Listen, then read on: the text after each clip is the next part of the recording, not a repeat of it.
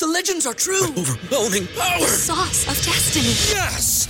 The most legendary sauce has arrived as McDonald's transforms into the anime world of WickDonald's. The greatest flavors unite in all new savory chili McDonald's sauce to make your 10-piece Wick Nuggets, fries, and Sprite ultra-powerful. Unlock manga comics with every meal and sit down for a new anime short every week only at WickDonald's. Ba-da-ba-ba-ba, go! At participating McDonald's for a limited time while supplies last.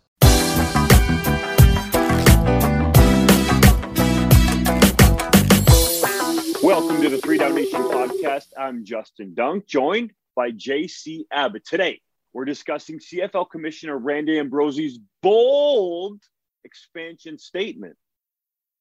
The Riders believing QB Cody Fajardo plays best under pressure. The Bombers viewing 2 Canadian running backs as starters.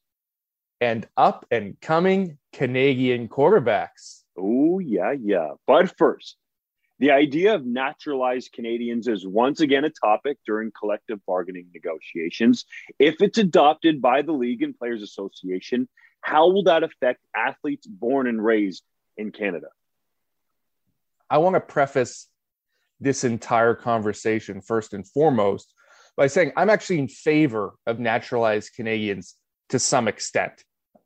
If we can expand the ratio, if we can provide designated spots for them, I think it behooves the league to have a rule where if you spend, I don't know, for me, it would be 5 years in the same city. Now, all of a sudden you have this unique status that incentivizes teams to keep you around. I am in favor of that. But what's being pushed right now, and details are scarce, but there are people around the league that are hearing things that this is a drastic cut that people in powerful positions are pushing to the ratio. It could have a devastating impact on Canadian talent. Even what they wanted to push last year, where they brought it down and they thought they could have 3 veteran Americans starting in place of Canadians and on the game day ratio, so bringing it down from 21 players to just 18, that's a significant cut. And I had people tell me this week that if a change like that had been enacted, someone like John Cornish would not have made the roster. He would have been cut by the Calgary Stampeders. We're talking about a Hall of Fame player, one of the best to ever do it. And because he started out his career as a bottom of the roster special teamer before he could work his way into a starting role, he would not have made the team because of a rule change like this. So it will have a significant impact, even if you're of the belief that those last 3 guys on the roster don't matter. I just hope in general that nothing is done to hurt the potential of Canadians in the future, because right now, JC, I think you would agree, we are either starting in the middle of or just beginning the golden era of Canadians in football. We've never had more starring, dare I say, in the NFL. We've never had more starring in the NCAA. We've never had more athletes going from U Sports to the NFL, and obviously from the NCAA and U Sports sprinkling in and being major contributors in various ways in the CFL. So I don't think there needs to be a push here to reduce the amount of Canadians on rosters. And your John Cornish example is a great one. And there's many others like it. Let's say a guy like Andrew Harris. In the future, if there's somebody who's a star in the Canadian Junior Football League, but you have these Americans who a lot of the coaches in the CFL, like it or not, view as better than Canadians, you could argue a guy like Harris maybe never gets a chance the route that he took to get to the CFL. Logan Ferland comes to mind as well, a guy that was in the Canadian Junior Football League and now is starting for the Saskatchewan Roughriders. So I certainly think that you do not need to aid rosters in this way. And again, it goes back to the point that I've been making, it seems like for a while now, that the issue is not the game. The issue is not the talent level in the CFL. It's the business. The business people need to go out and put in the work and get more bums in seats, more revenue in, so that the league can grow. The issue is not, in this example, the amount of Canadians playing every game day on CFL rosters. And even from the perspective from which the team or the people that are pushing for this are approaching it, it doesn't make any sense whatsoever, Justin. Not a single lick of sense. First of all, if you truly believe that Canadian talent is inferior, which I can debate you on, but let's go with that premise for right now, which I wrote an article on. If you believe that, well, having Canadians on the field provides you with mismatches. It provides you with the opportunity to make big plays, to have that more exciting game that you're always talking about. The fact of the matter is, bringing more average Americans in doesn't give you that chance. Right now, there's not very much of a talent disparity from the top of the CFL to the bottom of the CFL, Canadians included. It's a very tight window. And when you want exciting football games, you need a big talent disparity. You need big-time stars against guys who are not going to be hanging around very long. And that window is shrunk in the CFL in large part because the NFL has become a different league and has taken a lot of that top-level talent that used to come to the CFL for a variety of reasons that weren't really football related, whether they were twinger pass rushers or black quarterbacks or short quarterbacks or undersized slot receivers. All those guys that the CFL used to feast on and have such productivity with are going to the NFL these days.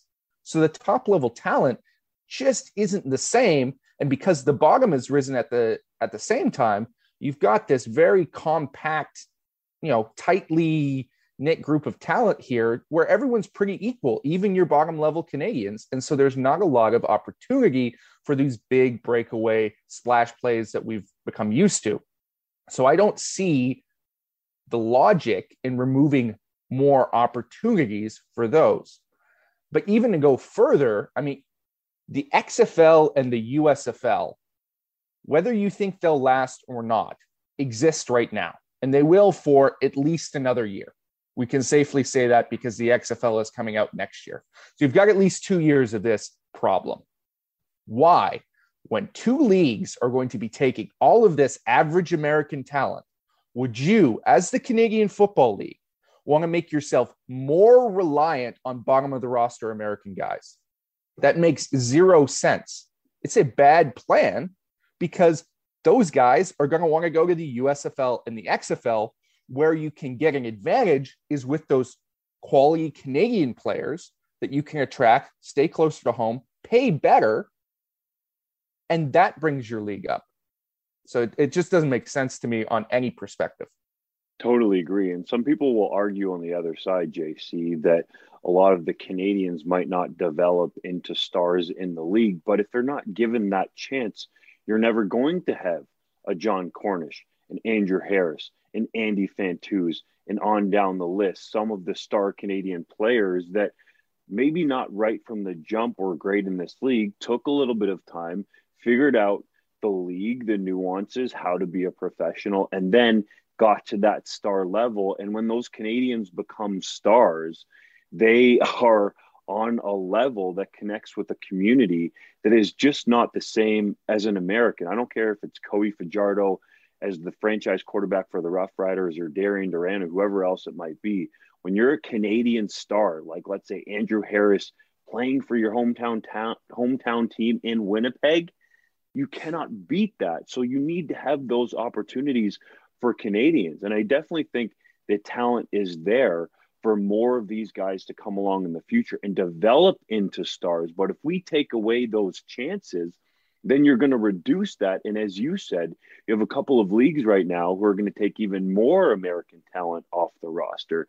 If you talk to CFL personnel men, they'll first and foremost talk about how the expansion of the NFL practice rosters have taken a number of potential stars away from the CFL. I believe it went from 10 to 12, and it might even be at 16 now after the COVID years that the NFL played with. So you're talking about literally hundreds of players that usually would have ended up in the CFL as potential American stars, but now there's competition not only for the players that are going to be left off NFL teams after those expanded practice rosters, but there's going to be hundreds of other players that are going to be playing in the XFL, that are going to be playing in the USFL, that some people might argue could have been in the CFL. So I think you need to go the other way, I would argue, and open up the door for more Canadians. We've seen the most successful teams in recent years gets talked about all the time. How good is your Canadian depth and your quarterback? Those are the two key things that every general manager, personnel man, head coach, anything in this league knows that you need to have on your team to be competitive. So let's give more opportunities. We've oftentimes seen the highest quality teams in the league start more than the 7 required Canadians. We've finally, JC, gotten to the point where quarterback actually counts towards the ratio. So we're moving in a positive direction. The Canadian talent has never been better, but yet the Canadian Football League wants to reduce positions on rosters for Canadians. I just can't comprehend why they feel like that would be a smart idea. I'd like for someone to enlighten me the other way. And there are people around the league who say, fans don't engage with these bottom of the roster Canadians. Now, I take issue with that because I think some of these guys, the fullbacks, the special team stars of the world, in my experience, become some of the most embedded members of the community, fan favorites, a lot of them, and are actually attracting more attention than some of the American stars that come or go. But even if you have that belief that fans don't care about the bottom of the roster guys, they don't know their names, so why not bring in a guy from Ohio State? Well, the fact of the matter is they won't care about the guy from Ohio State either. Talk to the average guy on the street who follows the NFL because he has a fantasy team. Talk to him about his favorite team. Can he name more than 7 starters? Maybe he gets to 10. He can't name the whole starting roster. And that's for the NFL. That's where everyone's supposed to be the greatest talent in the world, right? People don't care about the bottom of the roster no matter what sport they watch, unless you're an avid fan who's already invested in the bottom of the roster now. So you're not getting that added engagement with the casual viewer that you think you are by bringing in these guys that they can't tell apart from a kid from Acadia anyway. So why are you taking away an opportunity for a Canadian job? And those bottom of the roster guys are not going to have family and friends traveling up to the games as much as Canadians who would be closer to those stadiums. So I'm not saying you want to rely on that for revenue, but the small things could help in this instance. And again, we're open to hearing the higher ups in the CFL present their argument as to why this is a smart idea. But again, it's going to infuriate the core fan base of the league. And JC, I think you and I agree on this topic going over it, that it's not going to necessarily help the CFL out in its goal to entice that generation it's lost and younger fans to tune in to the CFL. Mm-hmm. Now, speaking of Acadia, Commissioner Randy Ambrosie put the odds on a CFL expansion to the Maritimes in the near future at over 100%, Justin. On a scale from 1 to 10, Ambrosie said it's an 11. How do you interpret that statement? To me, he's saying it's a certainty that the Atlantic Schooners are going to be playing football at some point in the near future out in, it seems like, Halifax. So what we need to give Ambrosie credit for here is something that he didn't do recently with the 4-down topic that caught like wildfire and got a lot of people upset. And I still don't necessarily believe his words, but he's come out and made a definitive statement here saying, we're serious about going to Atlantic Canada and making this happen. Now, that's great, but you still need to go ahead. And the most important thing, JC, you know this, is to get a stadium built out there, to have municipal and provincial support for the team, because it doesn't sound like to me, based on the previous history and how they were going to get the funds together to construct the stadium, that Schooner Sports and Entertainment is going to foot the entire bill, maybe with the CFL and some of its owners helping out. So that's the critical factor here. Now, maybe behind the scenes, in all fairness, they've talked to the power players out there and feel like there's a sense of optimism and that they could get some taxpayer funds to help out. But until that ball gets rolling again, then I have a hard time seeing this being at an 11. That said, I do like the positivity, and we all want to see that 10th team to make the CFL truly coast to coast. We really do. But I think this is a bit of a dangerous statement based on the information that we know publicly right now, which is that the money was there for a stadium and it got pulled because of COVID. Now, hopefully, what this statement indicates is exactly what you said, that there's been movement behind the scenes, that there's been some handshake deals with, the provincial or the municipal government out there, that a stadium will be on its way. And I think there is some buzz about this upcoming Touchdown Atlantic game in Acadia next year between Toronto and Saskatchewan, that perhaps this is a launch pad for talks that expansion is a certainty and that some more information will come out at that time. Right now, we're not privy to that. So to say this, if that's not the case, I think is a little bit short-sighted, because we've heard this before. We've had promises of expansion with the Schooners that have fallen through. So everyone's a little bit on eggshells when it comes to that. But if Ambrosie is indicating that he knows things that we don't, then it's a very positive sign. There was a lot of positivity before the pandemic for SSE, Schooner Sports and Entertainment, and the Atlantic Schooners to get going, because they had been granted conditionally that $20 million from the Halifax regional municipality to go towards a stadium. So if that's the idea and where the positivity is coming from, that they could get back into the mix there, because they did, let's say, win that vote to have access to the cash at the time, then I would think, yeah, it seems reasonable that they could get there. The other interesting part that came out of Ambrosie's statement on this to me, and there was some people on Twitter saying, well, how do you go from 10 to 12? Because Ambrosie was talking about Quebec City as a possible expansion location. And then, okay, if you get to 11, well, where's the 12th franchise? Some people have talked about Saskatoon, and there's been some other places bandied about. But I think it's a fair point that some of the people made on Twitter. I can't believe I'm going to say this, but you need to just focus in on 10, do it really well before you even think about going to 11 or 12. Let's see if the CFL can do 10 really well, because there's some markets we all know right now, Toronto, Montreal to a degree, and BC, that are struggling.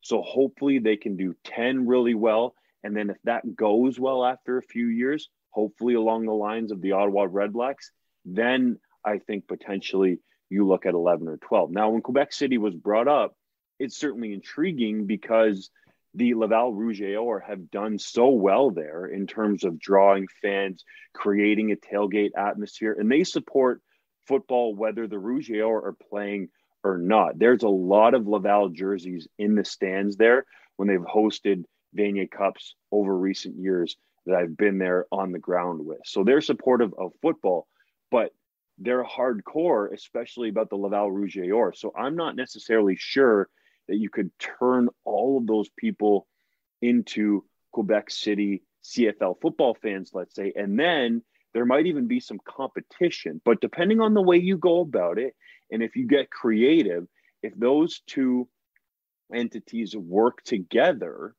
then you could have a way where maybe you can create football weekends there, or football doubleheaders, like we're seeing the Edmonton Elks do with the University of Alberta Golden Bears. And it's a win-win for everybody. So I like the idea and the thought process, but let's do 10 really well before we start going to 11 or 12. Yeah, in fairness to Ambrosie, the question that was asked of him used the number 12. So that's how he came to the number 12 in that particular context. But I did have someone who would know, all the details about what's going on in this country in terms of football tell me that Laval is in Quebec City. It's a non-starter for a CFL franchise. It's a pipe dream based on what's going on there with the Rouge et Or and how that's all set up. It's not in the imminent future at all, and Ambrosie knows that. So to bring it up is more for optics than anything else. Now, I'd love to see it. I'd love to see 12 teams. I'd love to see a team in Quebec City, but it is going to be difficult. And we're talking about, I think, decades of legwork in terms of getting, instead of touchdown Atlantic games, touchdown Quebec City games, to try and get your foothold here, because there is some cultural aspects too when it comes to the CFL, and we don't appreciate this enough. because things have stabilized in Montreal. But for a long time, there's been division, francophone, anglophone, when it comes to Canadian football, which has always been seen as more of a anglophone hierarchy, as it were, or an anglophone sport. And now Quebec City has had a lot of success, and Laval has had tons of success with the sport. The CEGEP system is strong, but it still hasn't necessarily translated in francophone communities in terms of dedication to particular CFL franchises. So there's still a disconnect there that's deeply rooted, goes back decades, and you'll have to put in some hard work to undo some of that. Let's just do 10 well and then see where it goes from there. The Riders believe quarterback Cody Fajardo is at his best in, quote, the most pressure-packed situations, close quote. Social media reacted with gifs of them hitting the upright in the 2019 West Final. Rightfully so, I suppose. Can Fajardo perform under the ultimate pressure of Saskatchewan hosting the Grey Cup in November? To me, Fajardo is a bit of an enigma because I think he actually performs fairly well under pressure on the field. Even hitting the goalpost, I don't think that's necessarily an indicator of him choking. It is funny, but I don't place all the blame on him. That was a fluke incident. That's not his fault necessarily.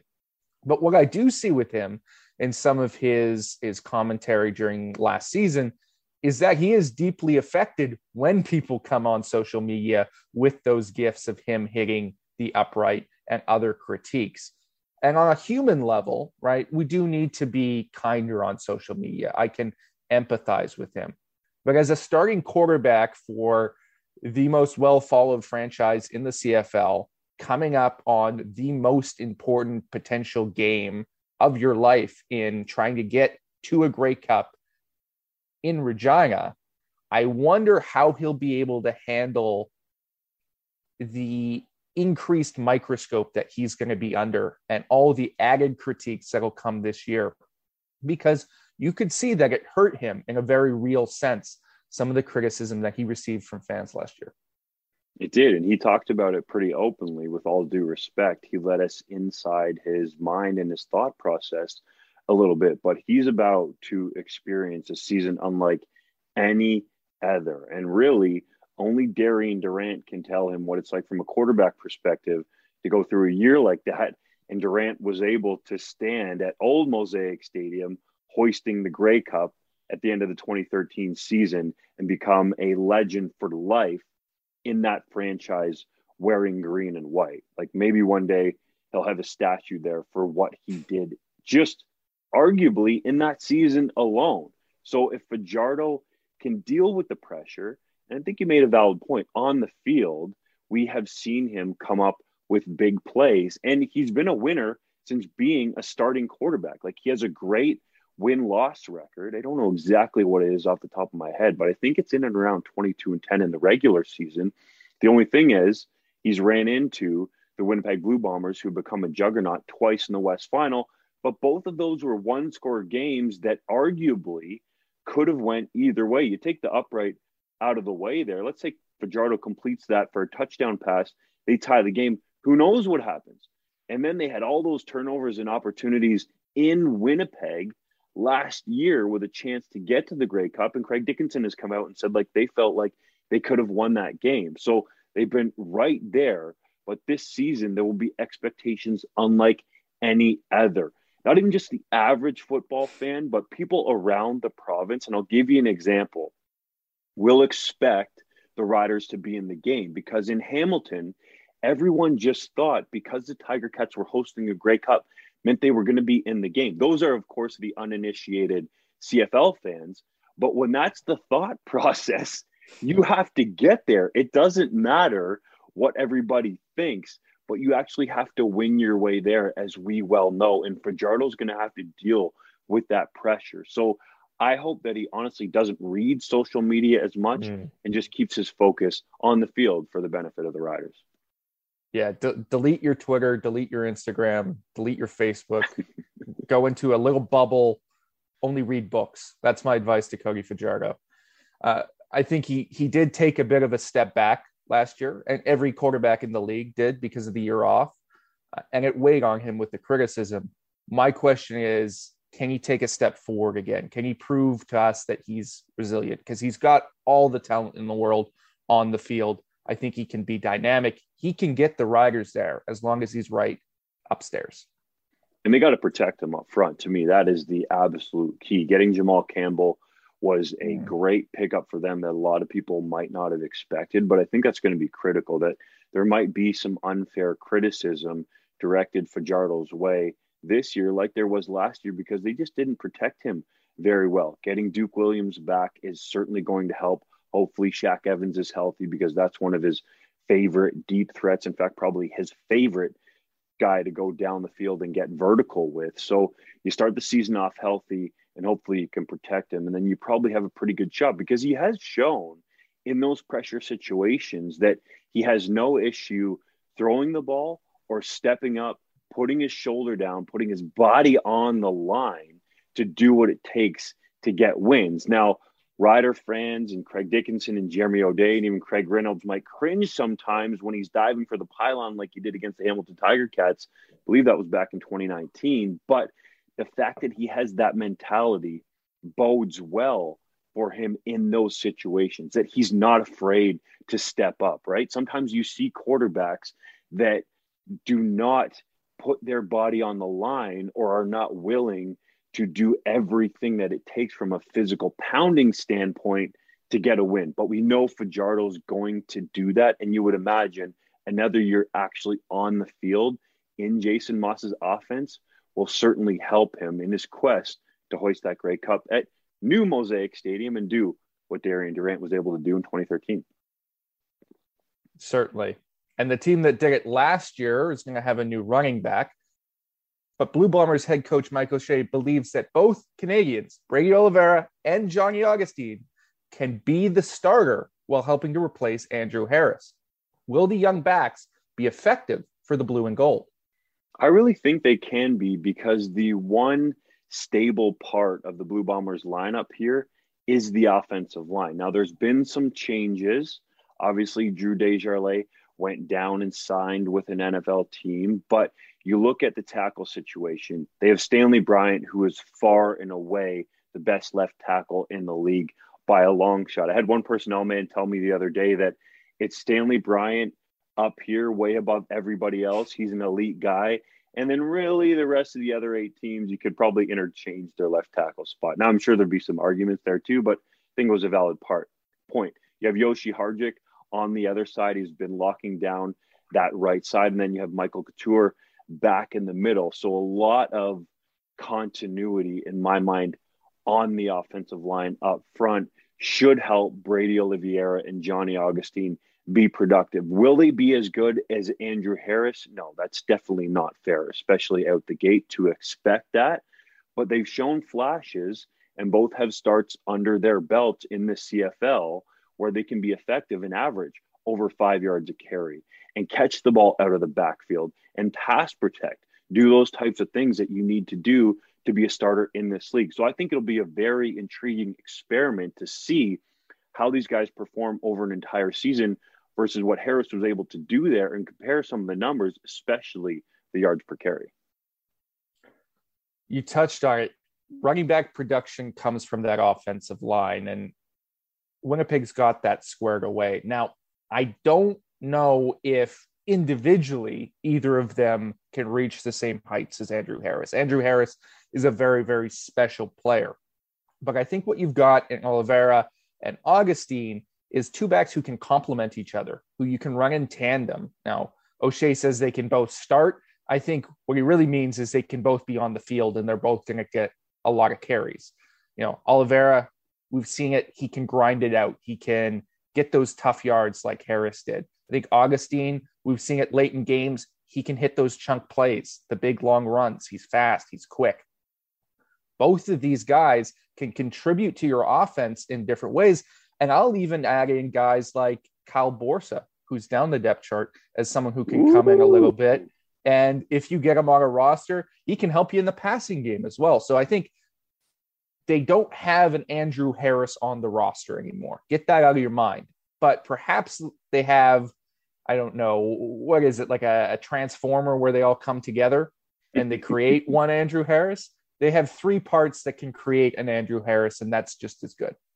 And I forgot Patty Neufeld, who I believe held down the right guard spot there. He's back yet again, has been a solid veteran for them and has stayed healthy, more importantly, of late. Now, they'll obviously have to replace Desjardins up front at that left guard spot, and it looks like Jeff Gray could be the favorite to step in there, a guy behind the scenes that's ultra athletic. When he was coming out from the University of Manitoba, JC, you'll remember this, he could ride a unicycle at his unbelievable height and weight. Like, what is he, 6'4", 6'5", 300 and plus pounds? The dude is a big guy. He could ride a freaking unicycle, for goodness sake. So they've got an athletic dude that could potentially step in there at left guard. They've got some other intriguing depth there. So I think the offensive line is that factor where the Bombers will still be able to run the ball, but it won't be, as you said, with a bell cow back like Harris, who's been able to keep himself healthy well into his 30s. And I like that you mentioned Borsa here, because Borsa is a fast dude. Like, we're talking 4.4 type speed.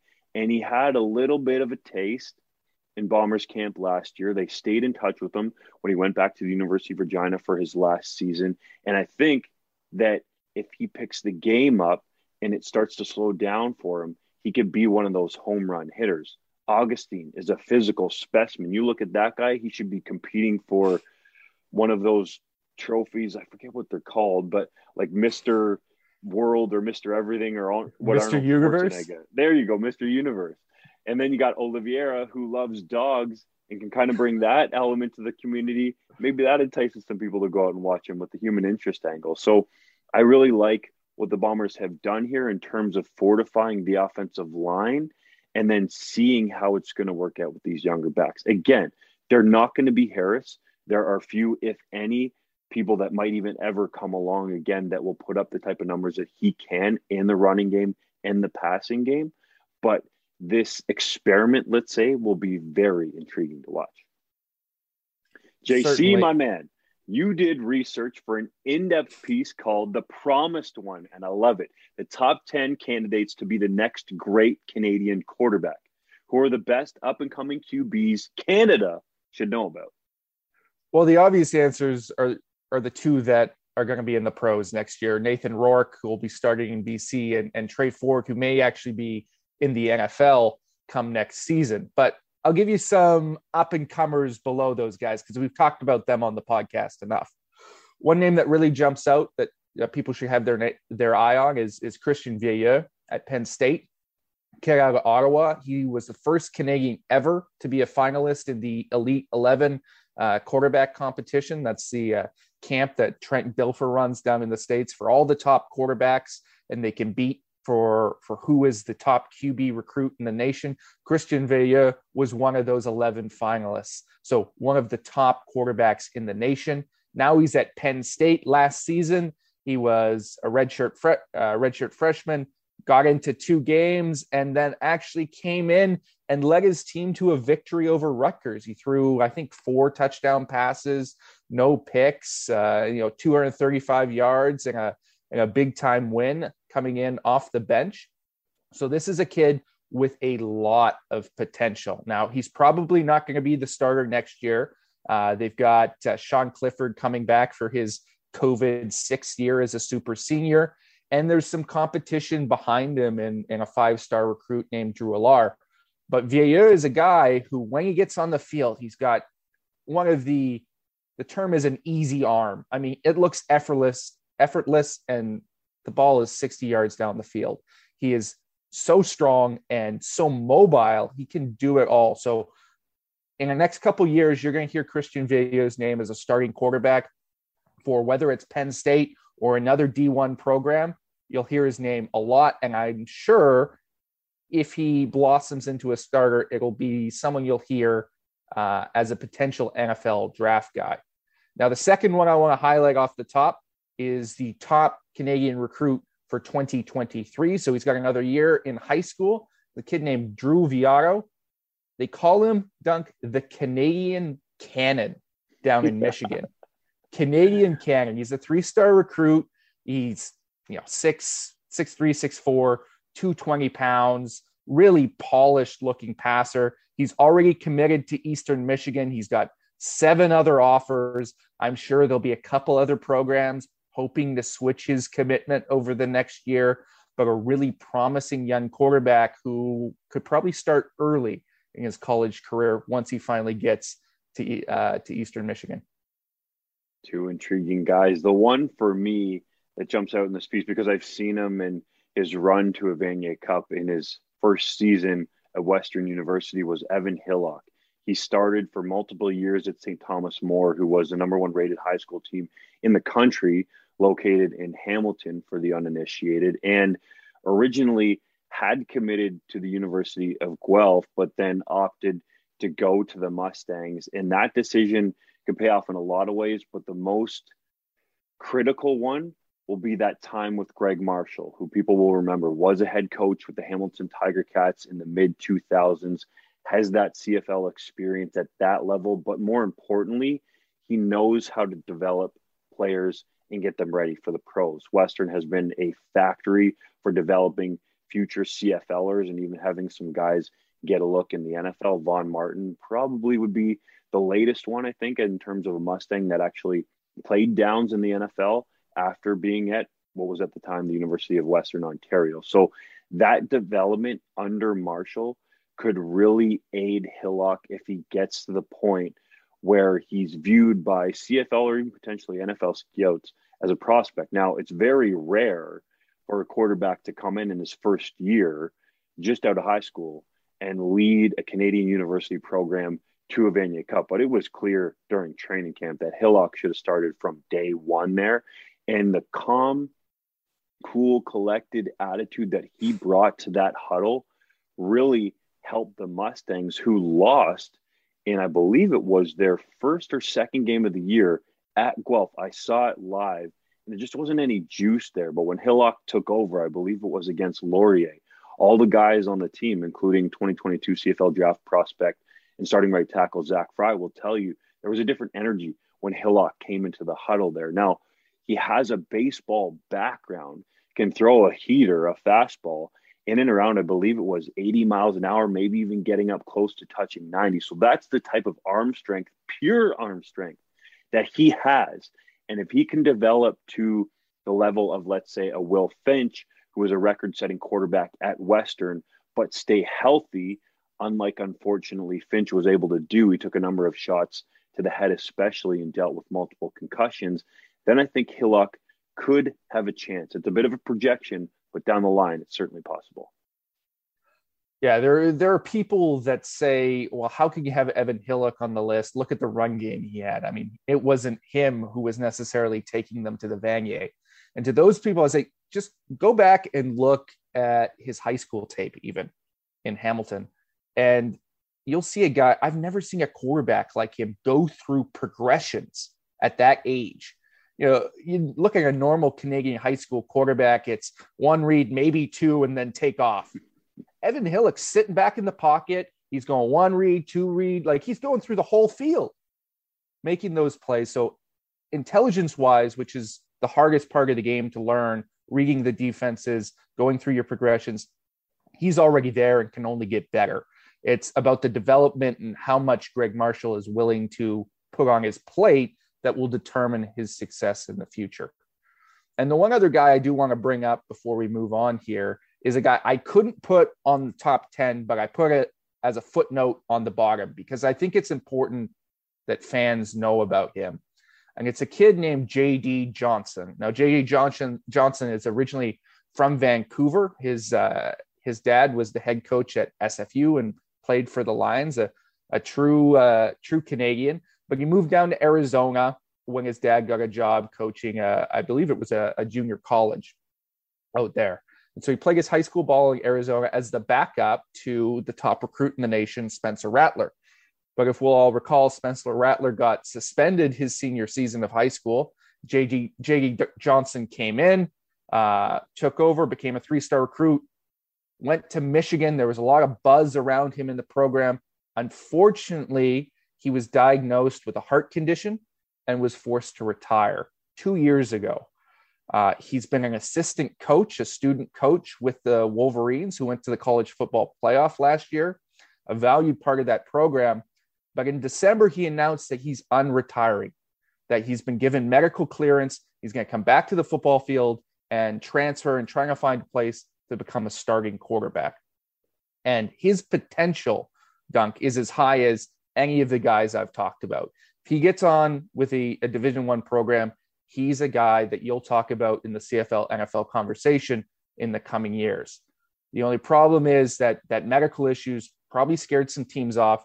Right now, he hasn't committed to any schools. I don't know what offers he has, but there hasn't been a lot of movement on that front. So he may end up going the JUCO route or having to transfer down to an FCS or even a D2 school to find a chance to get on the field and prove himself.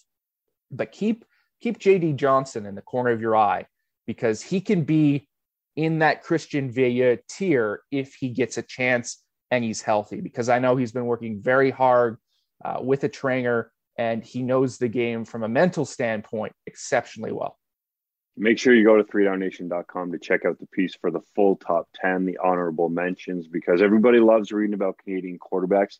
And this is, in my mind, the definitive list right now of the dudes that you should keep an eye on in youth sports, in high school in our country, and south of the border in the NCAA as guys who could be the future at the position. A lot of angry high school kids in my DMs thinking they should be on the list. That's all right. Confidence is key, man. Let's keep it going. The 3-minute drill. CFL teams will have one individual with a diverse cultural background join football operations or business administrations for training camp as part of its diversity in football program. What could it lead to in the future? Hopefully it leads to diverse individuals from, different backgrounds, Indo-Canadians, Black Canadians, Asian Canadians, getting roles in coaching and football ops. Like sometimes we see now starting to happen in the NFL with guys like Robert Saleh becoming the first Muslim American head coach. Hopefully we get to see that in the CFL as well. The Tiger Cats signed offensive coordinator Tommy Condell and defensive coordinator Mark Washington to contract extensions through the 2023 season and gave both the title of assistant head coach. And both are the top paid coordinators at their respective positions, or should I say sides of the ball. So the Tiger Cats paying up to keep Condell and Washington in the hammer.